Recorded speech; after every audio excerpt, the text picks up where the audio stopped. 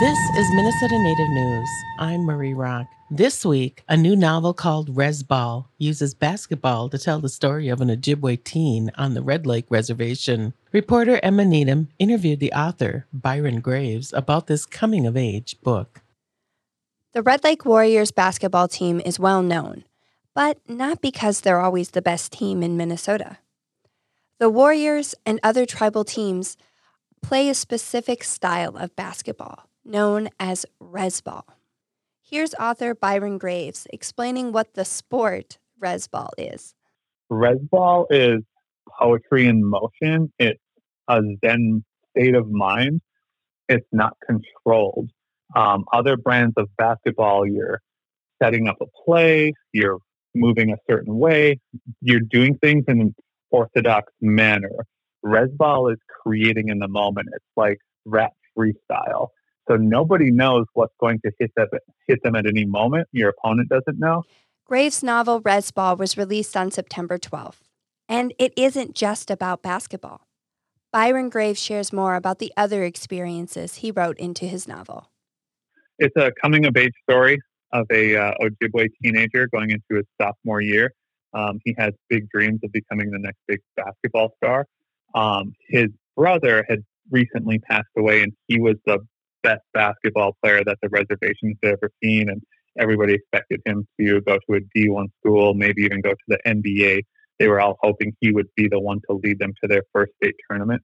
And his brother, unfortunately, had passed away in a car accident about a year before. So the main character, Trey, he is navigating the grieving process, seeing his community and family and friends and teammates also mourn, and also just trying to be a teenager who's falling in love for the first time, trying to figure out who he wants to be as a person, and trying to fulfill his own hoop dreams. So he's navigating all of those different things as a 16-year-old, and you end up rooting for this kid. So it's kind of just a beautiful story of working your way through the hardships of life while also pursuing a dream. Basketball holds a special place in the hearts of Native people nationwide. Graves tells us about the reasons he chose basketball to tell this story. Basketball amongst Indian country, if you will, I think that's like the thing we all can rally behind.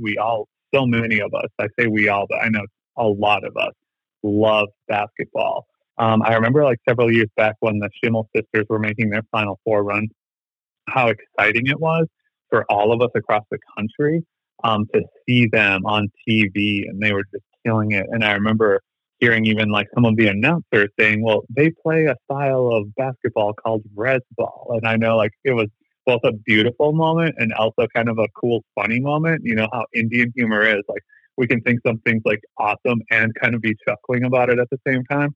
So that's why I picked basketball to tell this story. It's no secret that life on the reservation differs from what most Minnesotans experience. Graves says he wanted his novel to express those experiences and to help people heal. I wanted to tell a story about what was different about trying to make it as an athlete and a Native American athlete. I feel like we have our own unique trials and tribulations, and it's never just one thing or one of us. You know, it's 3 of your teammates, 5 of your teammates, all of your teammates are all going through things that can be some extreme hardship. And how does that then reflect on the court when you're playing a game against maybe, you know, a different community that maybe has it a little bit better? How does that affect the way you train, the way you play, your mindset in a game? So I was trying to capture some of those unique challenges that Native American youth face when chasing their dreams. Resball is now available at many local booksellers and most major retailers. There's also an audiobook available online. Graves says to look out for his next novel, set for release in fall of 2024. For Minnesota Native News, I'm Emma Needham.